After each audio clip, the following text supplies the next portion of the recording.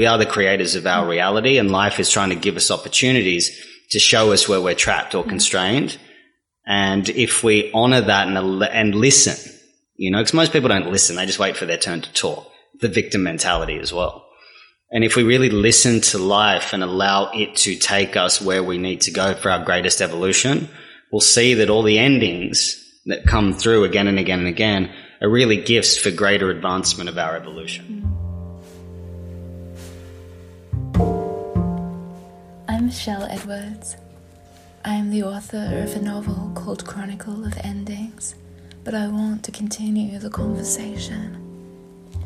It's a conversation about the different endings we face across the course of our lives, and ultimately about all the beginnings that open up after. I want to speak to men because men don't always have the place or the permission to talk openly about their difficulties the way women do.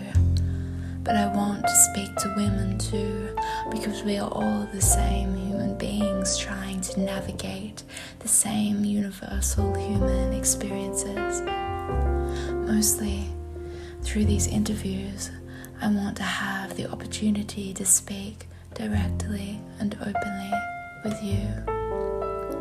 Each guest's experiences will allow you to reflect on your own, about the endings you have faced and the ones you are yet to face, the mindset and actions which brought these people through their difficult times will, in turn, speak to you about your own. Because whether it's a novel, a podcast, or just two mates finally speaking about things that matter over a beer, words have the power to change people, to change their lives, to change yours. So, can we talk? Okay. Hi, Jag. Welcome. How you doing? Good. Welcome to Chronicle of Endings. Thanks for coming on the podcast. Thanks for having me. Pleasure. So, Jag, why don't you tell us who you are? Introduce yourself. Okay, so I'm an emotional and sexual trauma therapist. Those are the areas that I specialize in. I work in the areas of the subconscious, linguistics, emotions, feelings, time, and philosophy in order to help people ease their suffering. Okay, that's really interesting. We will talk some more about your therapy later. That's what you're doing now. Obviously, you're on Chronicle of Endings because you went through an ending in your life, and that was the ending of a career. Yep.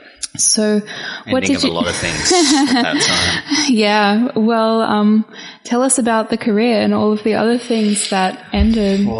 So, I'll go from the start when things started to come up. So I owned an investment company for 8 years, and I was quite successful in that. So I was making what society deems is quote unquote the ideal life, right? So I was traveling the world first class. I had my gold Rolex, I had my designer clothes, my Darling Point apartment, my BMW, and a lot of freedom at the time. And I remember I was driving out. I don't remember the suburb, but a friend of mine was driving me out, and I was going to pick up these marble cubes for my bedside that I'd had custom made, which I think cost me $8,000 or something like that. This was like the absurd nature of it all, right? And I remember I was looking out the window of her car and looking up, and she turns to me, and she'd known me for ages, and she goes, "You're really unhappy, aren't you?" And I just went, "I am, yeah." But I thought that by getting all these things, this stuff that I had, then that would somehow equate to me feeling happy or validated or successful, and then somehow I'd be fundamentally different. I'd be changed because I'd quote unquote made it. So I was doing my place up, and I walked out and I put the last piece out there on the TV cabinet. And I put it down, I looked at my place, and it was all done up, looked like a showroom, and I just went, fuck, this isn't it. And it was in that moment I knew that I had to go on a journey for something deeper. So I said, right, I've got money, I've got time, I've got freedom, right? Which is all good. So I thought, what I'll do is I'm going to start exploring for something deeper. I've got to find my purpose in life. I need to find something else. Whatever this isn't it. I'm like really unhappy. I wasn't drinking, wasn't partying or anything at that point. But prior to that, I was taking drugs and partying, which all that lavish lifestyle kind of goes hand in hand because you're just numbing out something which is unreconciled deep within you. So I decided to choose 5 subjects that were interesting to me at the time, which was naturopathy, motorcycles, jiu-jitsu, music, and tattooing. And so I started just to go down the path of exploring them. In that time, I moved to New Zealand because I'd stopped drinking, I'd stopped partying, and I realized the circle of people that I was around were no longer in alignment with the person that I was becoming. And so it started to grate on me, so I just needed a break. And so I went to New Zealand and I woke up one morning and I wrote out a number of lists. They were almost like automatic writing. I just wasn't thinking. And it was, what do I spend most of my time researching? What am I good at? What do people come to me for? What's my natural gift? What I really love. And there were elements of, mysticism, communication. A lot of people come to me for advice on business relationships, whatever. Anyway, there's a list of, 50 or 60 different things. And I looked at it and I went, oh, I'm meant to be a therapist. And it was just right in front of me. So that was you trying to find a new path after you ended the old one, and it was just a matter of coming back to what felt good and natural and interested you? That was the start of the end. That was the beginning of the end. It wasn't the full end yet because I was still in the investment game. I was still doing it. I still have my then business partner, who's now not my business partner anymore. We've gone our separate ways in friendship and that because that's life. That's what happens. There's no ill will towards him or anything, but just you outgrow people. So I was over there, and in that time I was dating a girl who was the same as all the other girlfriends that I'd had, which was starting to reveal to me patterns in life that I'd been repeating. And so I was over there, and then we split up and I came back to Sydney, and this is where things started to burn down around me. So I got back. The first domino in my social life was a good friend of mine. We've since reconciled, but at the time she went off at me and was treating me. She said something like, this reminds me of when we were dating 10 years ago. And I just said, look, that was 10 years ago.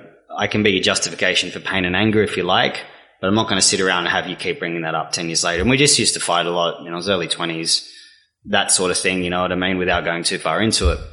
And so I decided at that moment to walk away from that. And I said, I'm not doing this anymore with you if you're going to treat me like that. And there was radio silence there. And then I was like, there's something in this. And it was setting a boundary against someone that I'd let step over me again and again and again. And then so that started this wave of endings, right, with people around me. Because once I started it, boundaries are a really important thing that I bring into my therapy because I deal with a lot of people pleasers. And people pleasers are burnt out because they're constantly allowing people to step over their boundaries and not saying no. They have a lot of trouble saying no. So the gift that life was giving me in this ending was I finally said no and stood up to someone that I'd never really stood up to. Well, then I became like a monster at that stuff where it was just the next thing. And so I'd gotten to this point where I just said, I would rather be alone than have these people in my life. And so then it was, I cut out my mum, my dad, my sister, my twin brother, my best friend. My ex-girlfriend cheated on me. I started dating someone else, which I cut out at the same time. And so what I realized was as life goes on, the endings that come in, we often think are negative, right? Because we want to stay in what's familiar. But what I said at this point was, like I said before, I'd rather be alone than have this toxic stuff in my life anymore. And so what I realized is an ending is actually a beginning. And through eliminating this, I was confident enough to say, I'm going to go through the world on my own. I don't care anymore, but I'm not going to be in a situation that victimizes me any longer. And so I got through that. And what happened is this gift that life gave me was like these new people came in and filled the places that the old people didn't. But they were people that I now consider family that I never thought that I could ever have. Right? So that was one part of it. And during this time, I was studying a Bachelor of Integrative Psychotherapy. And as I was doing that, all this burning down was going on. I nearly lost my eye in an accident. I broke my ribs as well. And then I was dating someone who, she was super chaotic and was saying all this stuff that I was in a really vulnerable place. And she was kind of like my quote unquote ideal woman. She was a model and a psychologist and really successful entrepreneur. So my idealistic old self, which was burning down, would have seen this as like the perfect woman for me. And so through that, I realized she was exhibiting more extreme behavior than all the other girls that I dated before. So I was like, now I got to cut this person off too.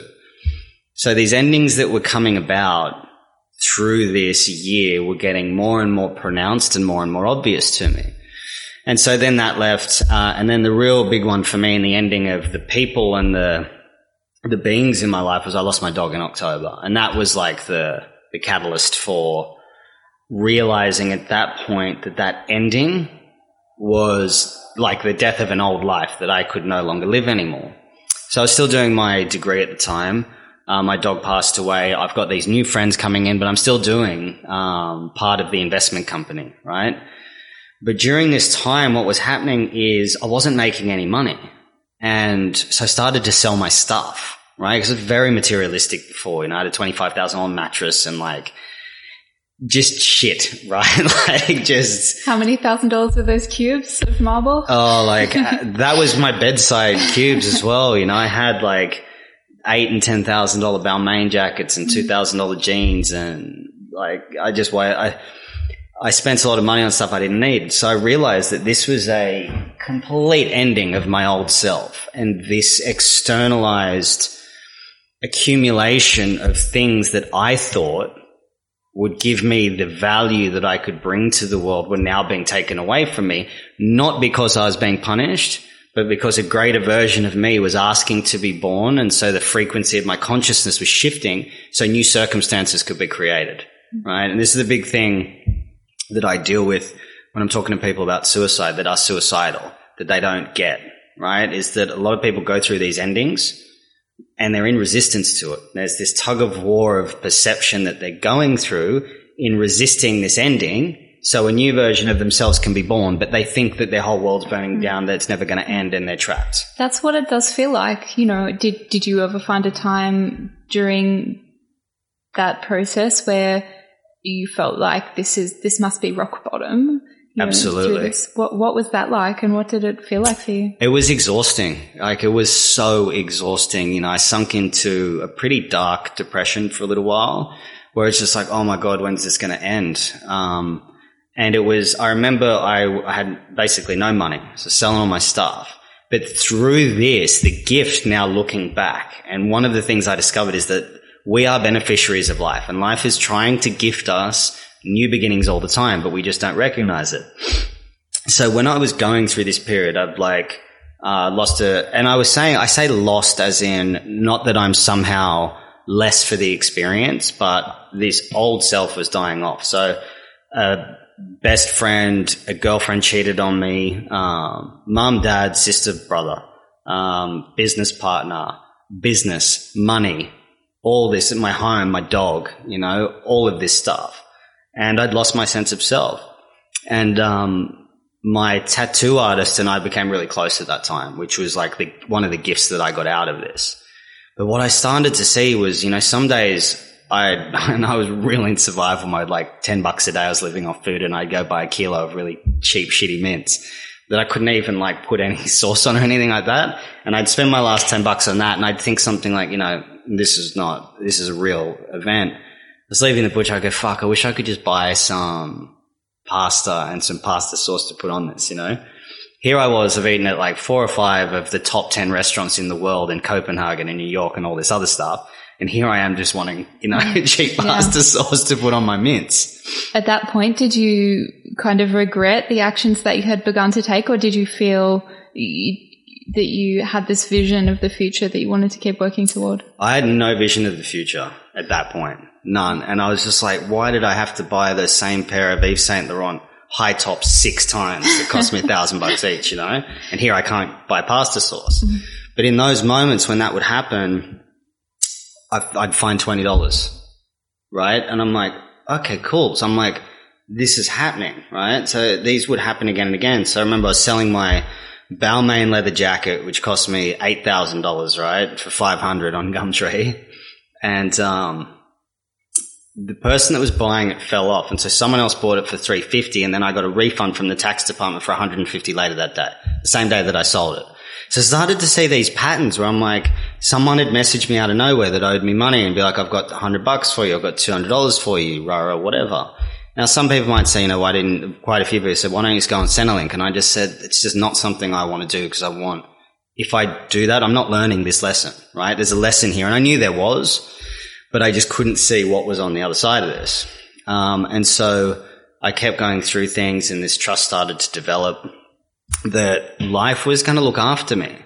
And so I got to the point where I was sitting there with my mate, Nara, who's a tattoo artist that I said, we were doing some of the investment stuff together. And I just said, you know what, mate, I can't do this anymore.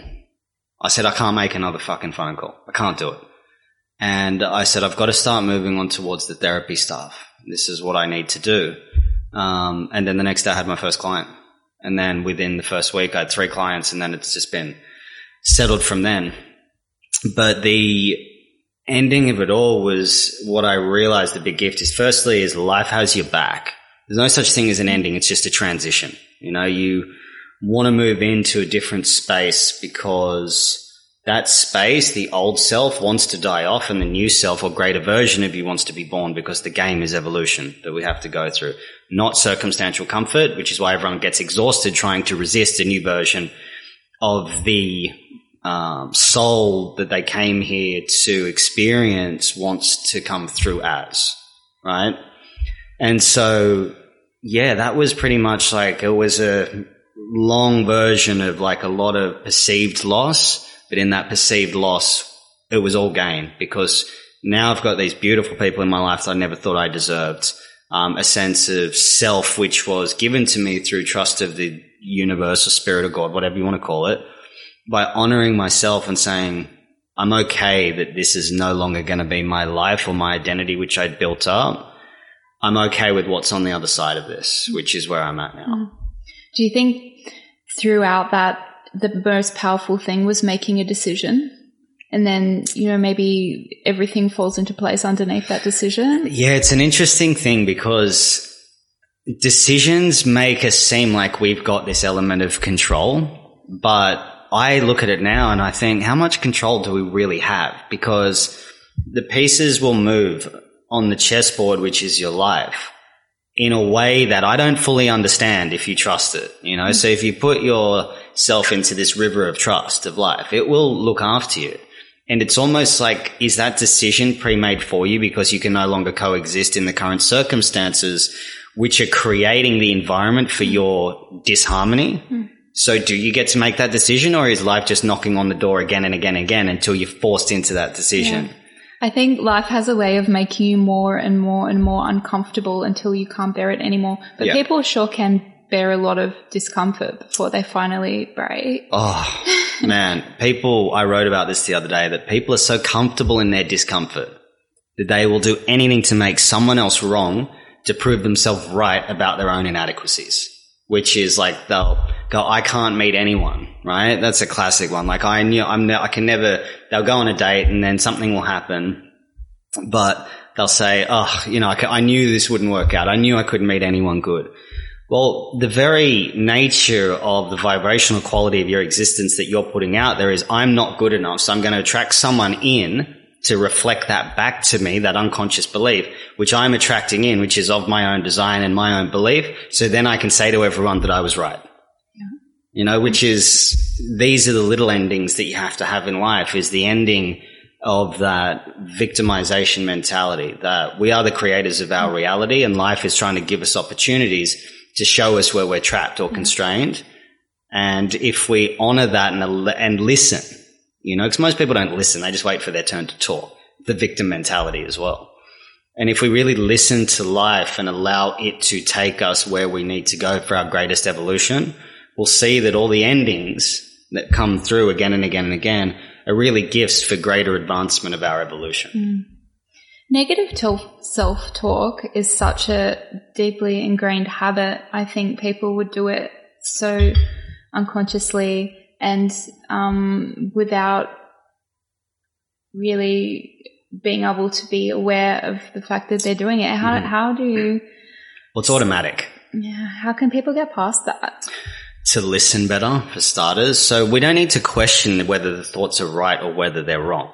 We need to listen and question if they're even real, right? So most people want to be right. So when we talk, and I'll get into where this comes from, which is I'll start with where the negative talk comes from. So how we are as human beings, there's the human and the being. Human is the limited version, which is the meat suit, whatever, that we use as the equipment to experience the world through our senses.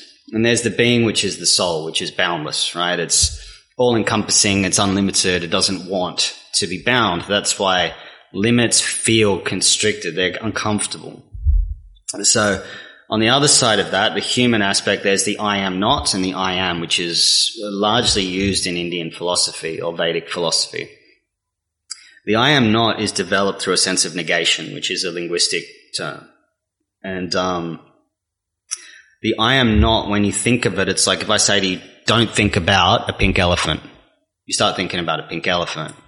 So when we're around 2, what happens is our parents start to tell us what we shouldn't do. Now, this is in direct opposition with what the child is naturally expressing, which is the limitless soul. It's creative, it's exploratory, it's boundless, it's present, it's fun, it's creative, it's playful, right? But the parent, and they're just doing the best they can, is saying, don't do this, don't do that, don't do this, don't do that. Punishment ensues because they're not following the commands of the parent, right? Now the child, through the only lens which they can really see the world, which is fear, sadness, confusion, and rejection, as opposed to their true nature, which is just exploring, they're somehow now compromised, right? And so the parent will continue to discipline. And this is a mild form of trauma, and it's a mild form of abuse, even though the parent wants the best for the child to keep them safe. Now, obviously, if there's like a open fire, you're going to tell your kid not to go play in the open fire. That's pretty reasonable. But when they're like crying or they're throwing a tantrum or whatever, there's this disconnect with the way that a lot, not all, that a lot of parents have the ability to emotionally encapsulate what the child needs to make them feel safe. So the child starts to develop this sense of compromising for love and acceptance. If I do act that way, I get punished, which means how I act is now not good enough, right? So they start to think that inherently who they are at an unconscious level is not good enough.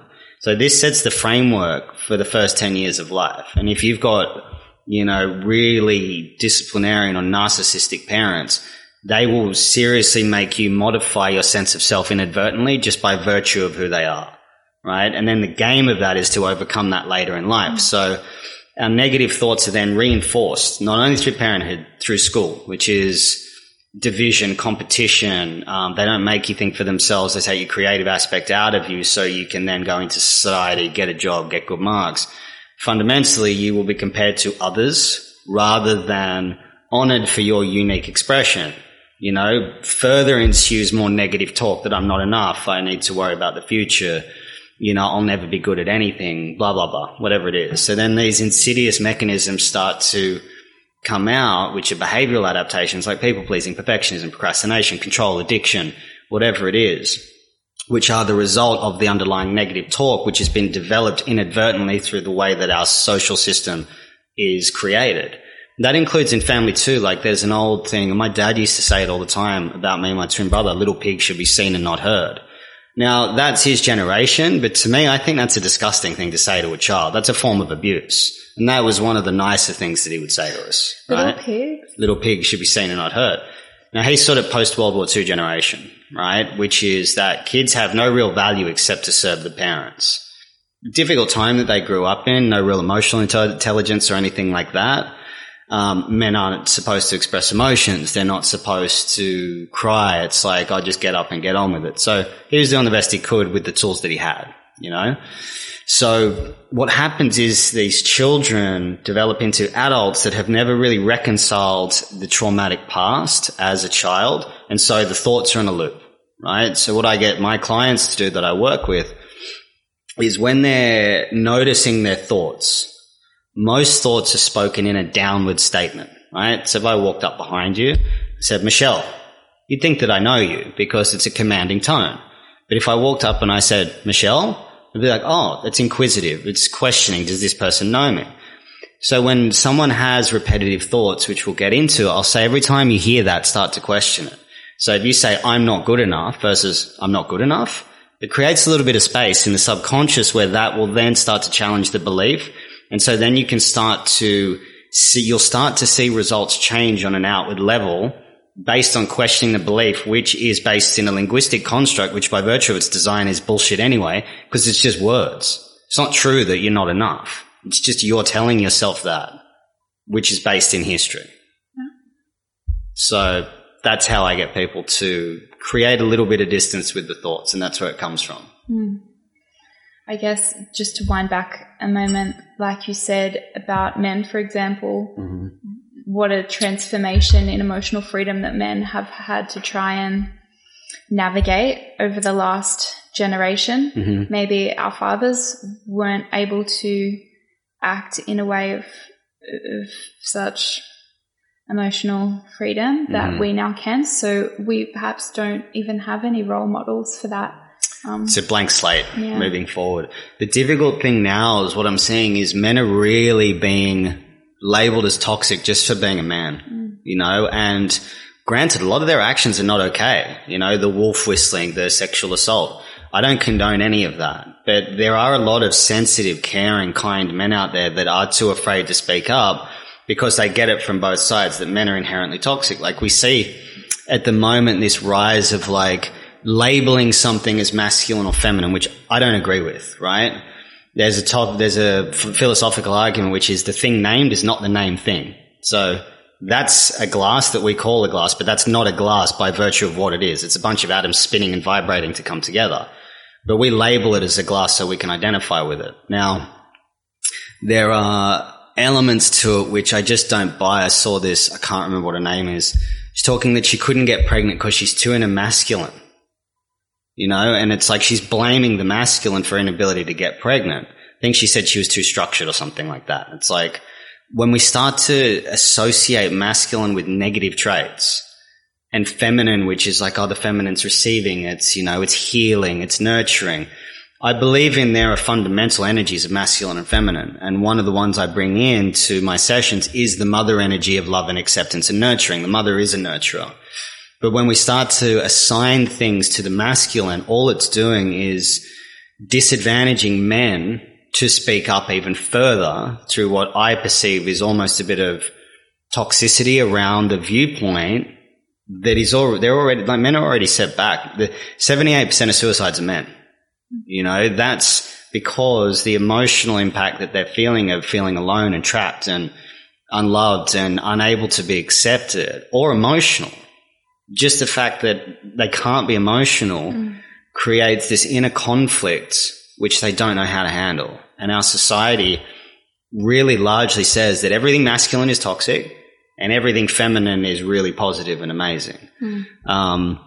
And so with men going into that, which is something that is really, I'm really passionate about, like 98% of my clients are women. But I do work in men's groups as well, and I want to help men, especially in the prison system coming out of prison, because all those men have had childhood trauma, and then it's layered upon layered as though they're these terrible human beings because they don't have the support, you know? So yeah, it's an interesting point where that's going. And this dynamic where men still feel like they have to be strong and they have to be the head of the household. They have to have everything under control. It's really hard for them to be vulnerable and to say, you know what, I'm not coping, or I need help, or, you know, I want to begin to understand my thoughts and patterns and emotions. But most men can't even go there. You know, they don't want to go there unless it's coming from a place of, well, I'm now materially successful, so my worth is now validated. And I was like that. You know, I was like that. I haven't always been like this. I've always been really sensitive and emotional. But growing up in the family that I did, that was largely robbed of me, which I allowed. I just didn't understand that. But I did that. I did the sleeping around. I did the materialistic stuff. I thought I was king of the world, and I wasn't, you know. And so with men doing that, you know, the only thing that I can do with that is to lead by example and say, and I say this, is that as soon as you're okay with being vulnerable, you're no longer vulnerable, you know, because the ones that are people that are truly vulnerable, the ones that have something to hide because they're scared of exposure, which means they're not safe. So they're not embracing who they are as a unique, energetic expression of consciousness, which has come here to experience life. And so to me, authenticity is true success. If you're really, truly authentic and fully self-expressed without fear of what people think of you, that's freedom to me. And so a lot of men, when I work with them that are suicidal, right, or women as well, and I'll say to them, you know, the frequency of your consciousness is trying to shift to create new circumstances. So the old you is trying to die off and a greater version of you is trying to be born. Yet you're in so much resistance to it because that's your identity, you know, and the way to move through it is through surrender and acceptance that you will be okay. So you're going to die, but you're just not going to end your life. And universally they'll come back and be like, my thoughts are gone after that. Because it's an awareness of understanding of the difficulty in the first place, which shifts the energetic quality of the nature of their existence into something that they now understand. But do you think in your previous career that you had to maintain a particular shape? So if you were dealing with business partners, dealing with investors, dealing with those kinds of interactions that you had to be maintain a more masculine, you're less vulnerable position, that you found it more difficult to be yourself? Yep, I had to be the best and greatest airbrushed version of myself and be completely full of shit, which was totally against who I am.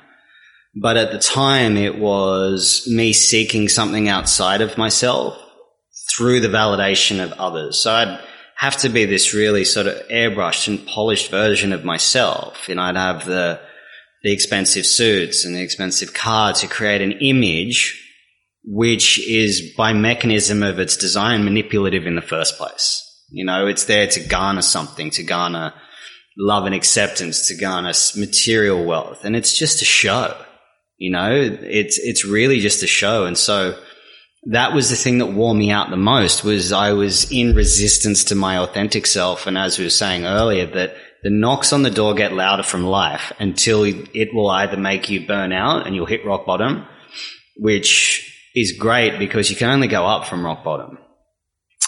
Or you can keep going sideways and then it'll just manifest as more disease and more disease. But there was a real freedom that came from dropping the show, dropping the facade, dropping the illusion, you know, and moving through that, of that ending when you get to that point. It's really difficult, but nothing in life is created without adversity. And I think Denzel Washington said it. He says, an easy life is the biggest threat to progress, you know, and when we're constantly trying to have an easy life, it's an internal state. It's not external. So the thing I found difficult about having to maintain that was I was in direct conflict with my true authentic self. And there's a beautiful saying when Michelangelo was asked about David. So David was already in there. I just took away everything that wasn't David. So I'd created all these barriers around the David that was in me, the authentic expression of myself, in order to compensate for the fear that I was feeling from not being accepted, which is why we do it in the first place. So these people that may be feeling like they're in a suicidal position and don't know what to do, don't know how to get through it, how would you suggest they find a way to switch on a light, or maybe start to stand up and walk up? Yeah. Speak to someone. Because what's happening is the internal game or the mechanism inside themselves is trying to shift. It's a spiritual thing. You can call it energetic, whatever you want to call it. It doesn't need to be spiritual. But what's happening is there is a new version of them that's trying to be born, right? And so people at that point will be in such an internal state of conflict, right? An internal state of war. And, you know, I say that people will never have peace in the world while people are at war within themselves, right? And if people don't start to realize that this is an internal game of evolution as opposed to circumstantial comfort and change, then that's where it becomes difficult. So that resistance starts to magnify. The circumstances start to get chaotic. They'll lose their business, they'll lose their money, their job, their wife, whatever it is. But they'll want to assign that inner experience to outside of themselves as though they're the victim and that life is going to keep fucking them over because that's just the way it is. And we live in a society that really honors that. You know, like, I mean, one of the sayings that I really can't stand is, hey, it's not personal, it's just business.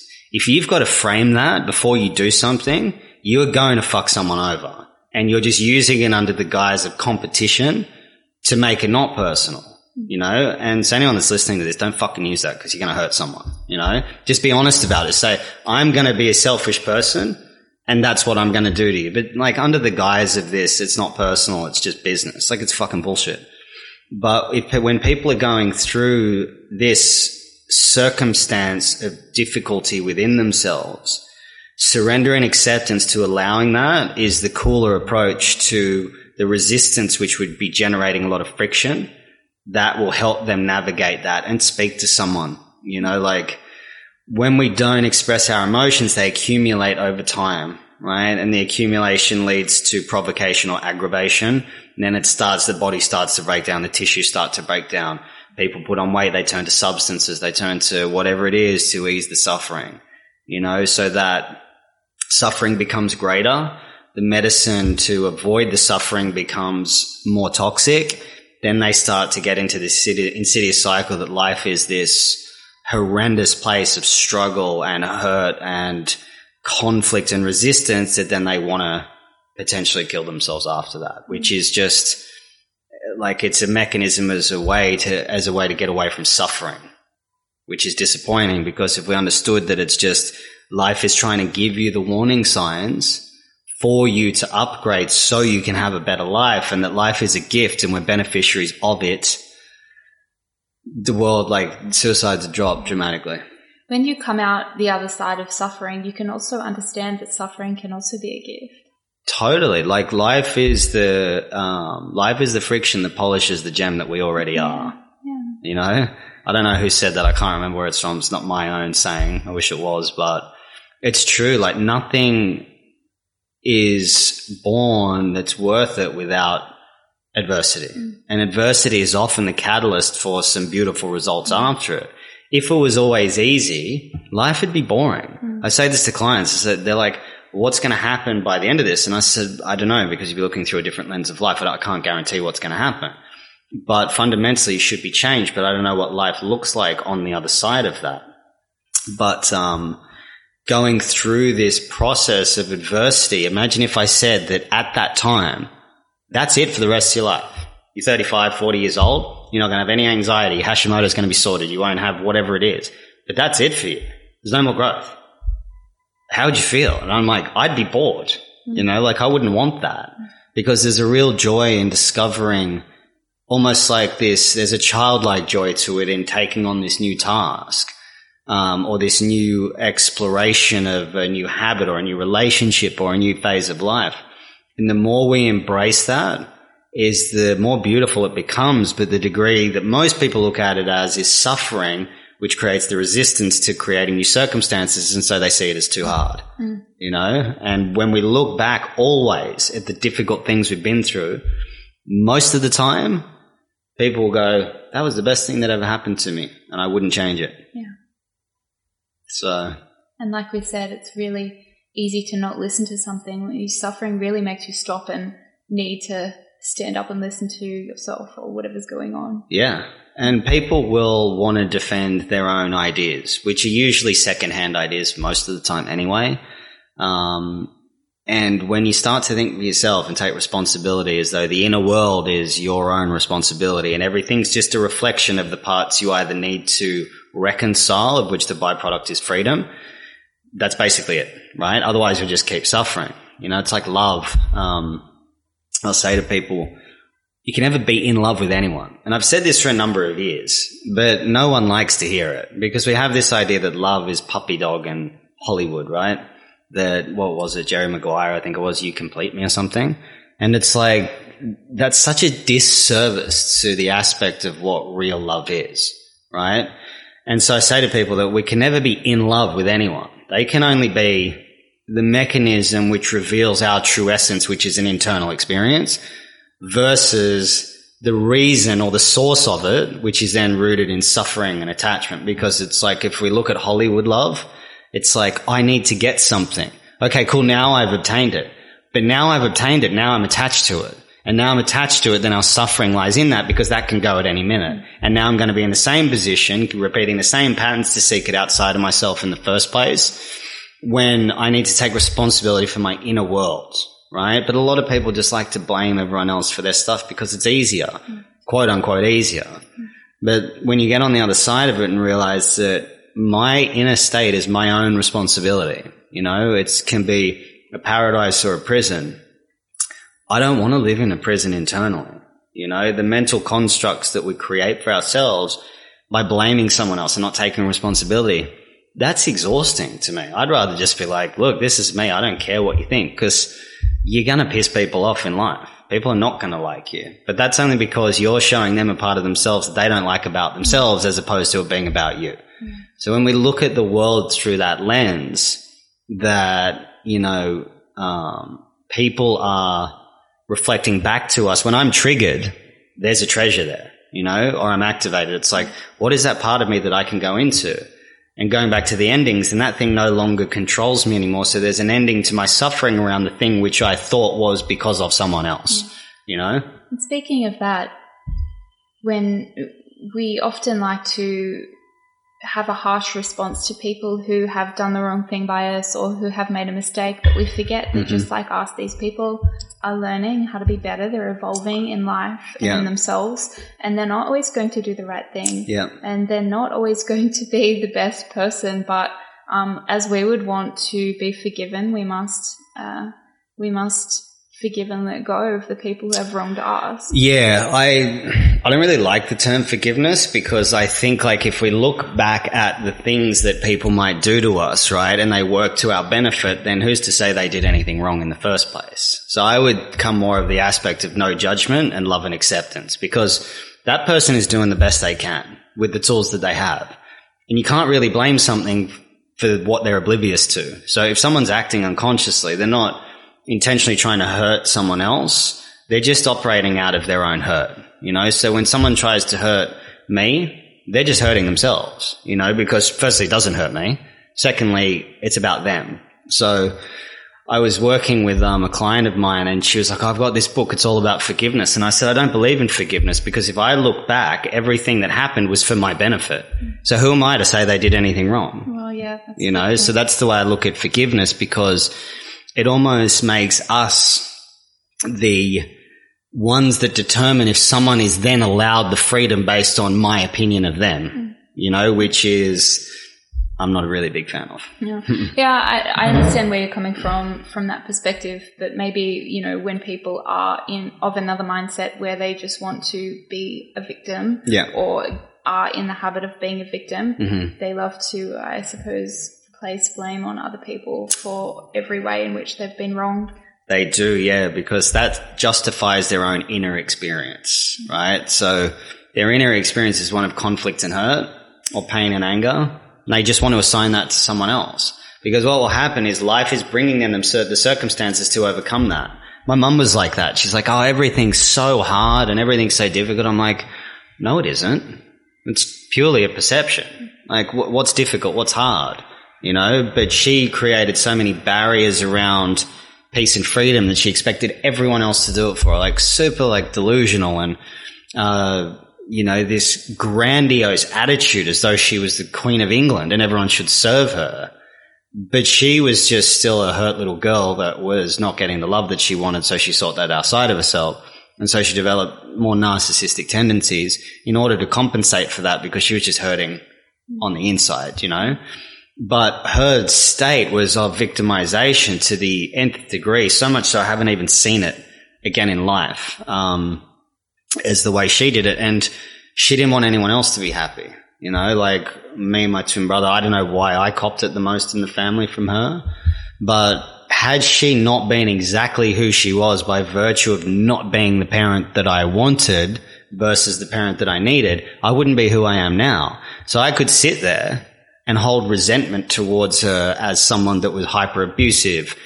She tore me down really in massive ways, like as a 4 or 5 year old kid, telling me I was ugly and I'm a piece of shit and that like I'm going to kill my father for playing out in the yard because he had a heart condition and that she hopes I get cancer so I know what it's like, stuff like that, like really horrible shit. Now I could sit there easily and say, you're the reason for my pain. But she might have been the catalyst for my inner awakening to show me that I would never end up like that. So by her being who she was, I'm now who I am. So I look back with acceptance and say, she's a beautiful soul that was damaged as a human or doing the best she could. And I have nothing but love and compassion for her because I came into her life to have the experience with her so I could free myself so then I can free other people. So if she wasn't exactly who she was, I wouldn't be sitting here with you now. So that's the difference I have around forgiveness versus acceptance. Has this understanding of how people obtain their behavior through their trauma, has this made you want to come back to your family at all? No. People ask me this all the time and they're like, oh, but you're so loving and accepting. And I said, yeah, so I'll give you an example. You've got a friend that's female. She's got a partner and they have a 5-year-old son together because a lot of people say, oh, they're family, it's family. And so she's got a partner. She's been with him for, say, 10 years. They've got a 5-year-old son. He comes home once a month and beats the shit out of her because he's drunk and then beats up the kid. Are you going to tell the woman and the child to stay in that? No, right?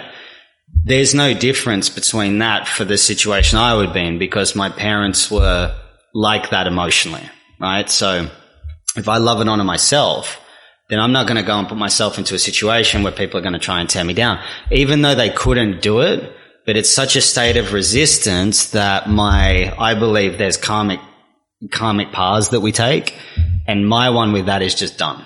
That's it. So when I realized that because I don't have any resistance to it, that I accepted it, that any of the energetic load left me and that I don't need to go back and revisit that. That's done. It's like going back to, an ex-girlfriend or like they're just people. They're just people. Like if we look at it from a bigger concept, we're all one. We all come from the same place. We're all one family, And so I don't wish any ill will on them. But for me to exist as the person that I am now, I don't want to welcome anyone in or put myself into an environment where I'm just going to be doubted, put down, bullied, etc., things like that. So there's been no real, or none at all. I don't really think about them, to be honest. Okay. Well, it's good to open people's minds to the idea that they don't have to be obligated to anybody to whom they are blood related. Yeah, you don't. And I say it to everyone. I said, you're under no obligation to stay in a system that will continually try to victimize you. Just because I could go and survive prison, am I going to put myself in there? No, just because the hot plate I could put my hand on and I'd recover, am I going to keep putting my hand on a hot plate? What's the point? You know what I mean? And so that's what I liken to the family system. They're very complex structures. And until you really understand yourself, I didn't need that because most people stay in families because of sense of security, and obligation, right? And that generation is like, you've got to look after your parents when they get old. And my parents used to say to me, we used to put you through school, we used to do all this. I'm like, you chose to have a child, take responsibility for that. And someone even said a little while ago, I didn't want to have kids. Now I'm open to it. But she said, well, who's going to look after you when you get older? And I said, that's the dumbest reason I've ever heard to have a child because it's purely self-serving. And people want to, and this goes back to the validation and things like that, is that people want to have kids because they want to fill a hole within themselves, right? They haven't reconciled. So someone looks after them when they're older. These things are, no wonder families, they don't operate well because they're coming from a point initially that something's missing, then the child should give that to them. They're putting way too much expectation on the child, for starters, to make the parent happy or fulfill a void within them. So that child is now automatically at a disservice as having to fill the role of a caretaker for a parent's emotions. You know, and I deal with this a lot where I'll go back to childhood where a 5 or 6 year old will have to pull the mother out of the shower because she's a drunk, you know, or the kid will have to be the caretaker and like make dinner for a 4-year-old little brother while the mum's out partying, you know? So having that child, like having the Balmain jacket or the Rolex watches, you know, you might feel like it's what you need to do, but it might not necessarily make you feel whole and complete. No. That's like, you know, it's infinite growth on finite resources, that stuff. It's like, I don't know who said this either, but you can never get enough of something that almost works, right? It's like addiction, shopping addiction, whatever it is. Like the underlying belief, which is creating your suffering, which is of your own creation, is inadequacy. There's not enough clothes in the world that's going to reconcile that belief. There's not. And so our society is built on that as though I'll be satisfied by something outside of myself. Some people do it through clothes, sex, alcohol, drugs, children, you know, and then they put it outside of themselves as though that child has to fulfill their emotional needs, which is why, and this is super common, so many children are traumatized. The parent is still a traumatized child that they haven't reconciled into the present moment so they can give all the love to the child, but then they see that child as the source of the love that they're trying to reconcile within themselves, which makes it really difficult. And so then that's why families become toxic, because the parents haven't healed their childhood. They're still carrying their trauma. They project that onto the child, or they put in what's called fantasy debt, where they try and make the child live the fantasy that they never came up to, which is just like, it's basically creating a child as a little robot version of yourself versus a soul that's come here to learn its own experiences. And obviously a parent then has a greater element of control over that being rather than perhaps themselves, where they may not have a great deal of control. Exactly. So the parents operate control, then the child becomes a people pleaser because it's always thinking that it has to live up to the parents' expectations. So then they develop other mechanisms of perfectionism, right? Perfectionism underneath that fundamentally says, I'm not enough. They set targets so high and so ridiculous that they know they'll never reach it. So even if they fail, it's like, yep, cool, I've just confirmed the belief I'm not enough anyway, and you wouldn't be able to get there. It's like people that have these, you know, delusional thoughts from their trauma. It's like people starting businesses and then within a month they're like, I'm going to make $500,000 a month. It's like, just slow your roll. But they've essentially had expectation put on them from their parents that have been way too high, and they can't live up to that. So then they develop these behavioral adaptations to go out into the world, which they can never fulfill, which they're unconscious to. So now in your new career, how do you help these people? In what sense? Which person? So well, all of them? Just, I mean, you know the kinds of people that you work with the most, so you can introduce that and discuss the kinds of tools and means that you can use. So I work into the subconscious most of the time because this is where it sits, right? The subconscious is, they have these linguistic constructs or programs that are designed, which are part of being human. So most people will come to me for one thing, but it'll be something else completely unrelated, which is controlling them. So it might be, you know, someone, I'll tell you the example we were talking about before. She came to me and she hadn't had a period for 7 years, but she'd had a breakup in a relationship. And she was 39 or 40, something like that. Sorry if you're listening. I can't remember your age. It's around that mark. And she thought it was a really last chance. And so we got back into it, and she'd had some childhood stuff come up around adoption, right? And so she's walking around with this narrative based in language in the subconscious, which I got back to through exploring the triggers that come up for her. So she hadn't had a period for 7 years. I'm like, okay, so you're giving up for adoption. And we got to that. And then I said to her, I said, you know, you want to have a child. Do you think you could give that child up? She's like, absolutely no way. And I said, okay, so your biological mother gave you up to adopted parents so they could give you the life that she never could. So she loved you so much, she made the ultimate sacrifice for you.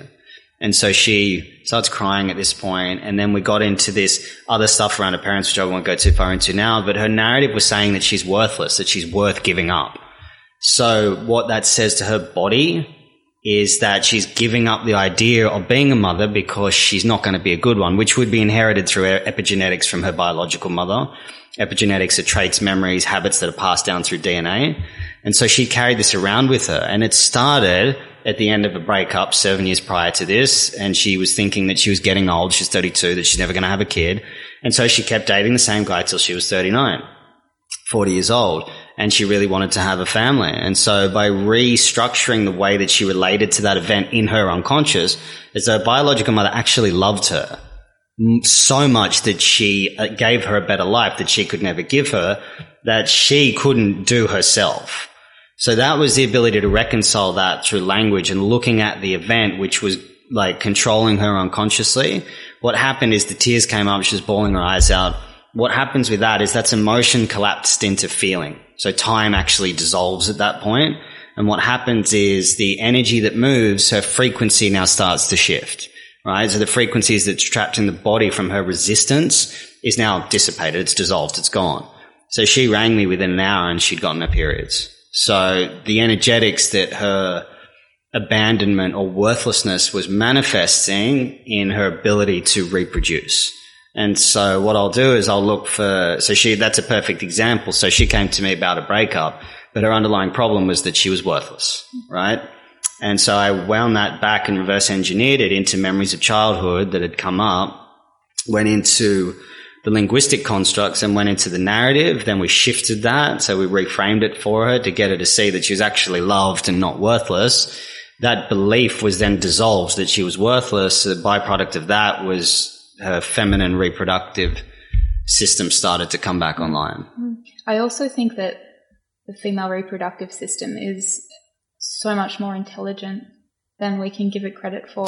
Yeah. And maybe if she was with the wrong person, she simply wasn't meant to have a child with that person. Correct, yeah. And she would have been choosing emotionally unavailable partners because deep in the subconscious, she didn't really want to be a mother.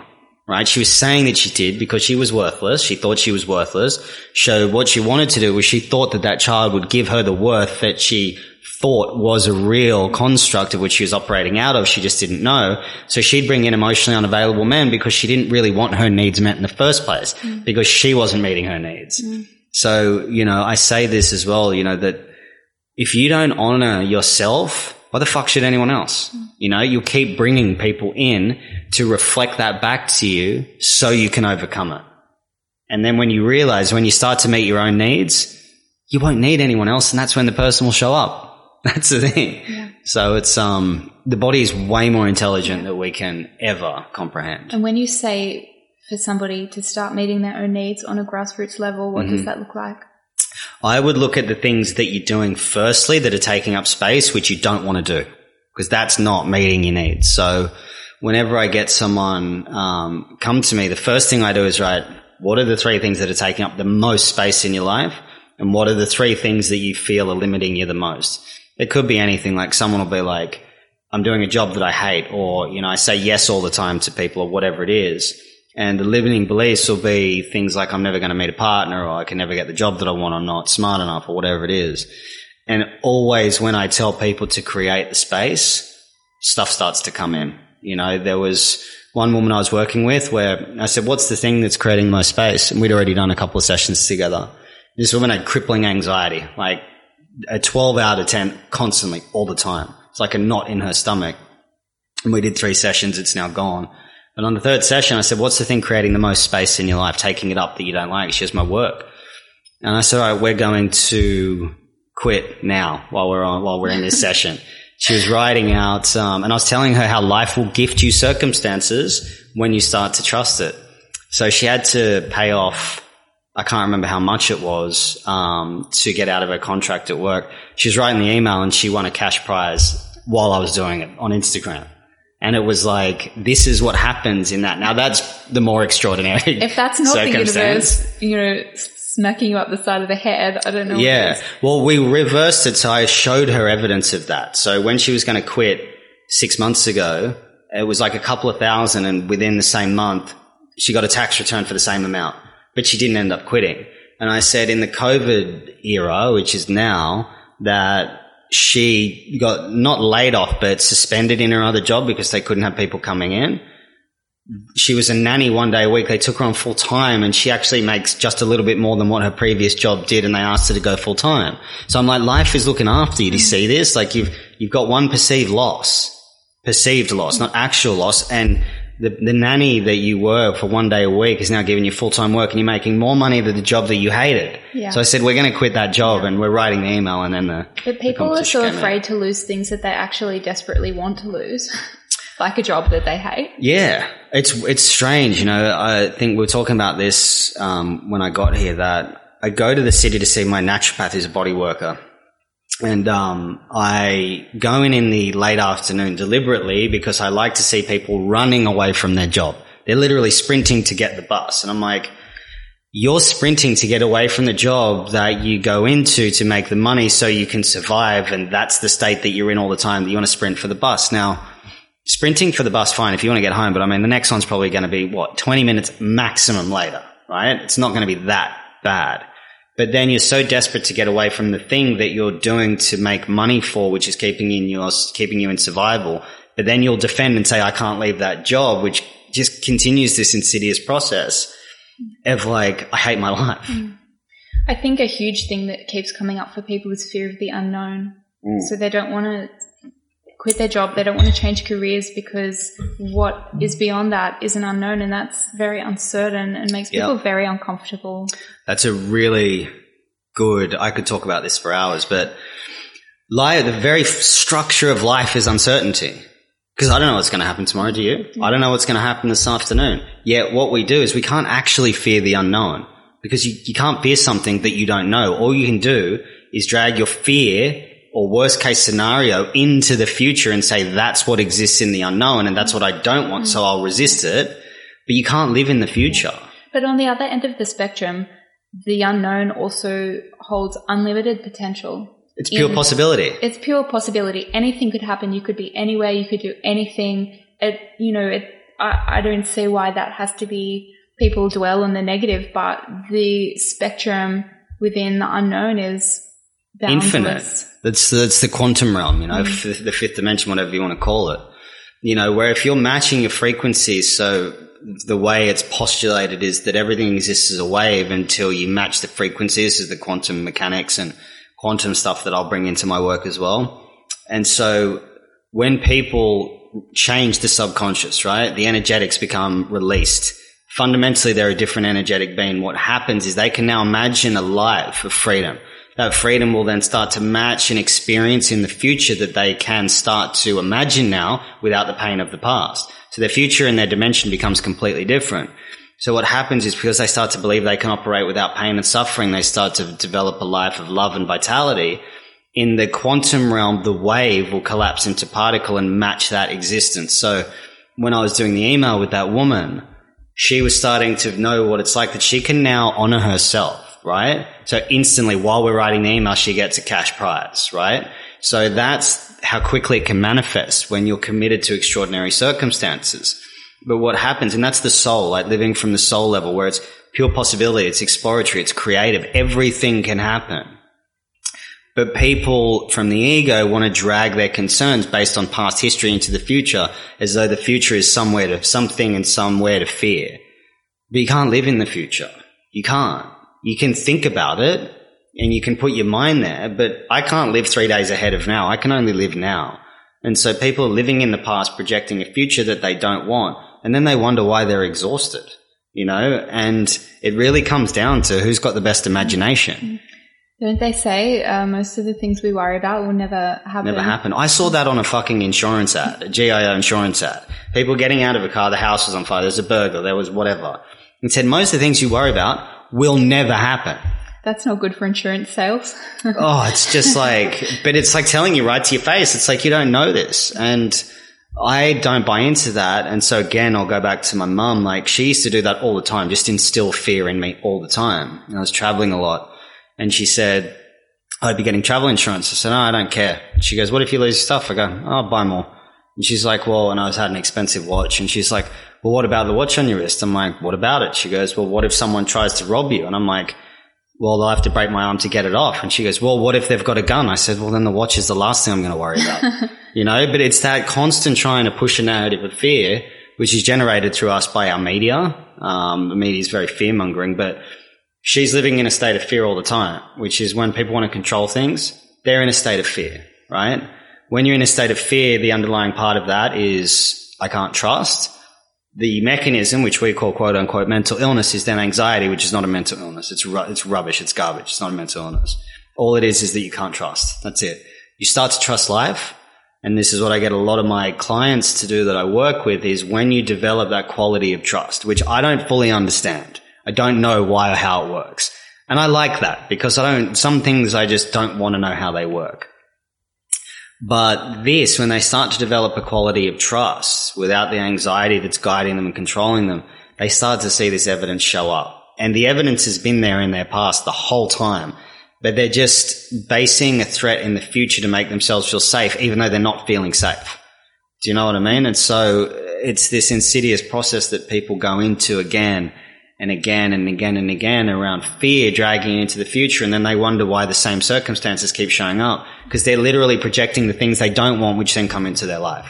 You know, so if you have a blank slate, the past doesn't exist. You know, it doesn't exist. You cannot reconcile it. Yeah, we always look back to try and reconcile it, and then we don't want that to happen again, and so we project it into the future. Case in point, depression in the past, anxiety in the future. Depression is sadness that hasn't been integrated into acceptance, and anxiety is I can't trust what's going to happen. But you don't really have a choice. You know, it's the conversation we have with that which creates our suffering versus the difference in reality, which is what's happened. So yeah, that's a lot to take in, but that's good. Yeah. It's just how life works. Yeah. You know, so once you get past that, you'll see that everything is working to your benefit. The resistance that you have to it is the problem. You know, a lot of people think they want to create new beliefs, you know, and like, I want to believe that I'm a certain person, but it's like, to create a good life is not about creating new beliefs. It's about understanding and dissolving the belief that is in the way of the inner experience that you want of that freedom which you're seeking outside of yourself in the first place, right? And most people don't get that. Yeah. Your journey would have helped to strengthen your trust? All of it did. I only have trust because of the journey, but I didn't have trust prior to that. But any time something comes up where I've just got to let go, I'm like, whatever is working for my benefit, and I'm just going to let it go and I don't buy into it. So how are you different as a person now to when, before this ending? Oh, that's a good question. I guess once I started to figure out how life works, you know, these mechanisms we have and all that, it gives you a more intimate relationship with yourself. Thus, what will extend from that is a more intimate relationship with reality. And so what happens is that will manifest out in the way that you work. So I've found my passion, my purpose, my path, and my gift. So what that means is that there's nothing inside of me that somehow feels fundamentally void or like I need something outside of myself anymore. And now the extension of that is the work that I do. And so that's where it changed, where it was like I saw everything outside of myself as the thing that I need, whereas it's an internal game. Everything is internal. And when you really get that and understand that, you'll just let things come and go, because life is in flux. It's the truth. Life changes all the time. And so I'm perfectly okay with what is, for the most part. You know, I still have my emotions. They just don't swing so wildly. You know, I saw a woman the other day that I think she got broken up when she was just crushed, right? Like totally crushed, like as if her family she'd lost kids or something like that. And I kind of looked at it and I just went, that's like such a deep feeling. But I don't miss that, because that's being, you know, assigned to an external experience, which means she's completely out of control or unconscious to that. So the difference between it is that the outside world can't give you what the inside world does, but the inside world will manifest the outside world once you get fully in touch with it.